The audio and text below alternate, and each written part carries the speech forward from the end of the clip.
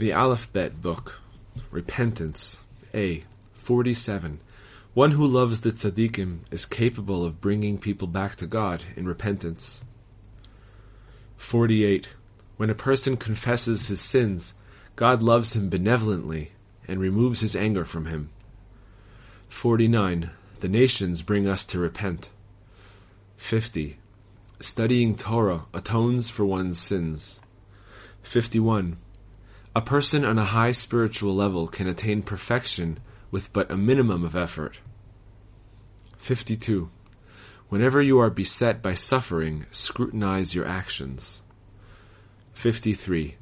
When a person wants to perform a good deed but encounters obstacles, God rewards him as if he had succeeded.